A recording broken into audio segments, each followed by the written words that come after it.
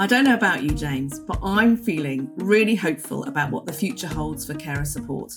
There's some really, really exciting stuff happening and it's inspiring. But most importantly, I can't wait to see the difference this is all going to make to people who are caring. There's a potential for things to be truly transformative. It's going to help us all to care and thrive. Oh, I completely agree, Suzanne. It really feels like there's a moment for change.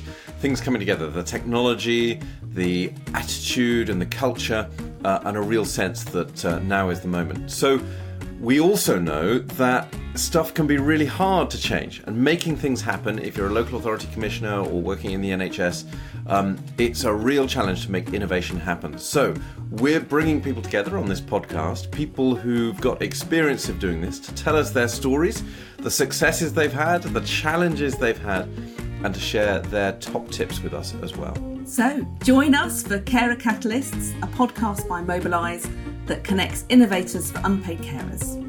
I'm Suzanne, I'm co-founder and head of carer support. I'm caring for my husband Matt, who has young onset Parkinson's, so I've been hanging out with carers now for about 20 years.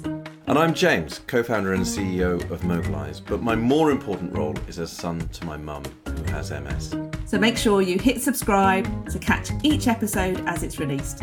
Then grab a cuppa, tune in and join us for Carer Catalysts, brought to you by Mobilise.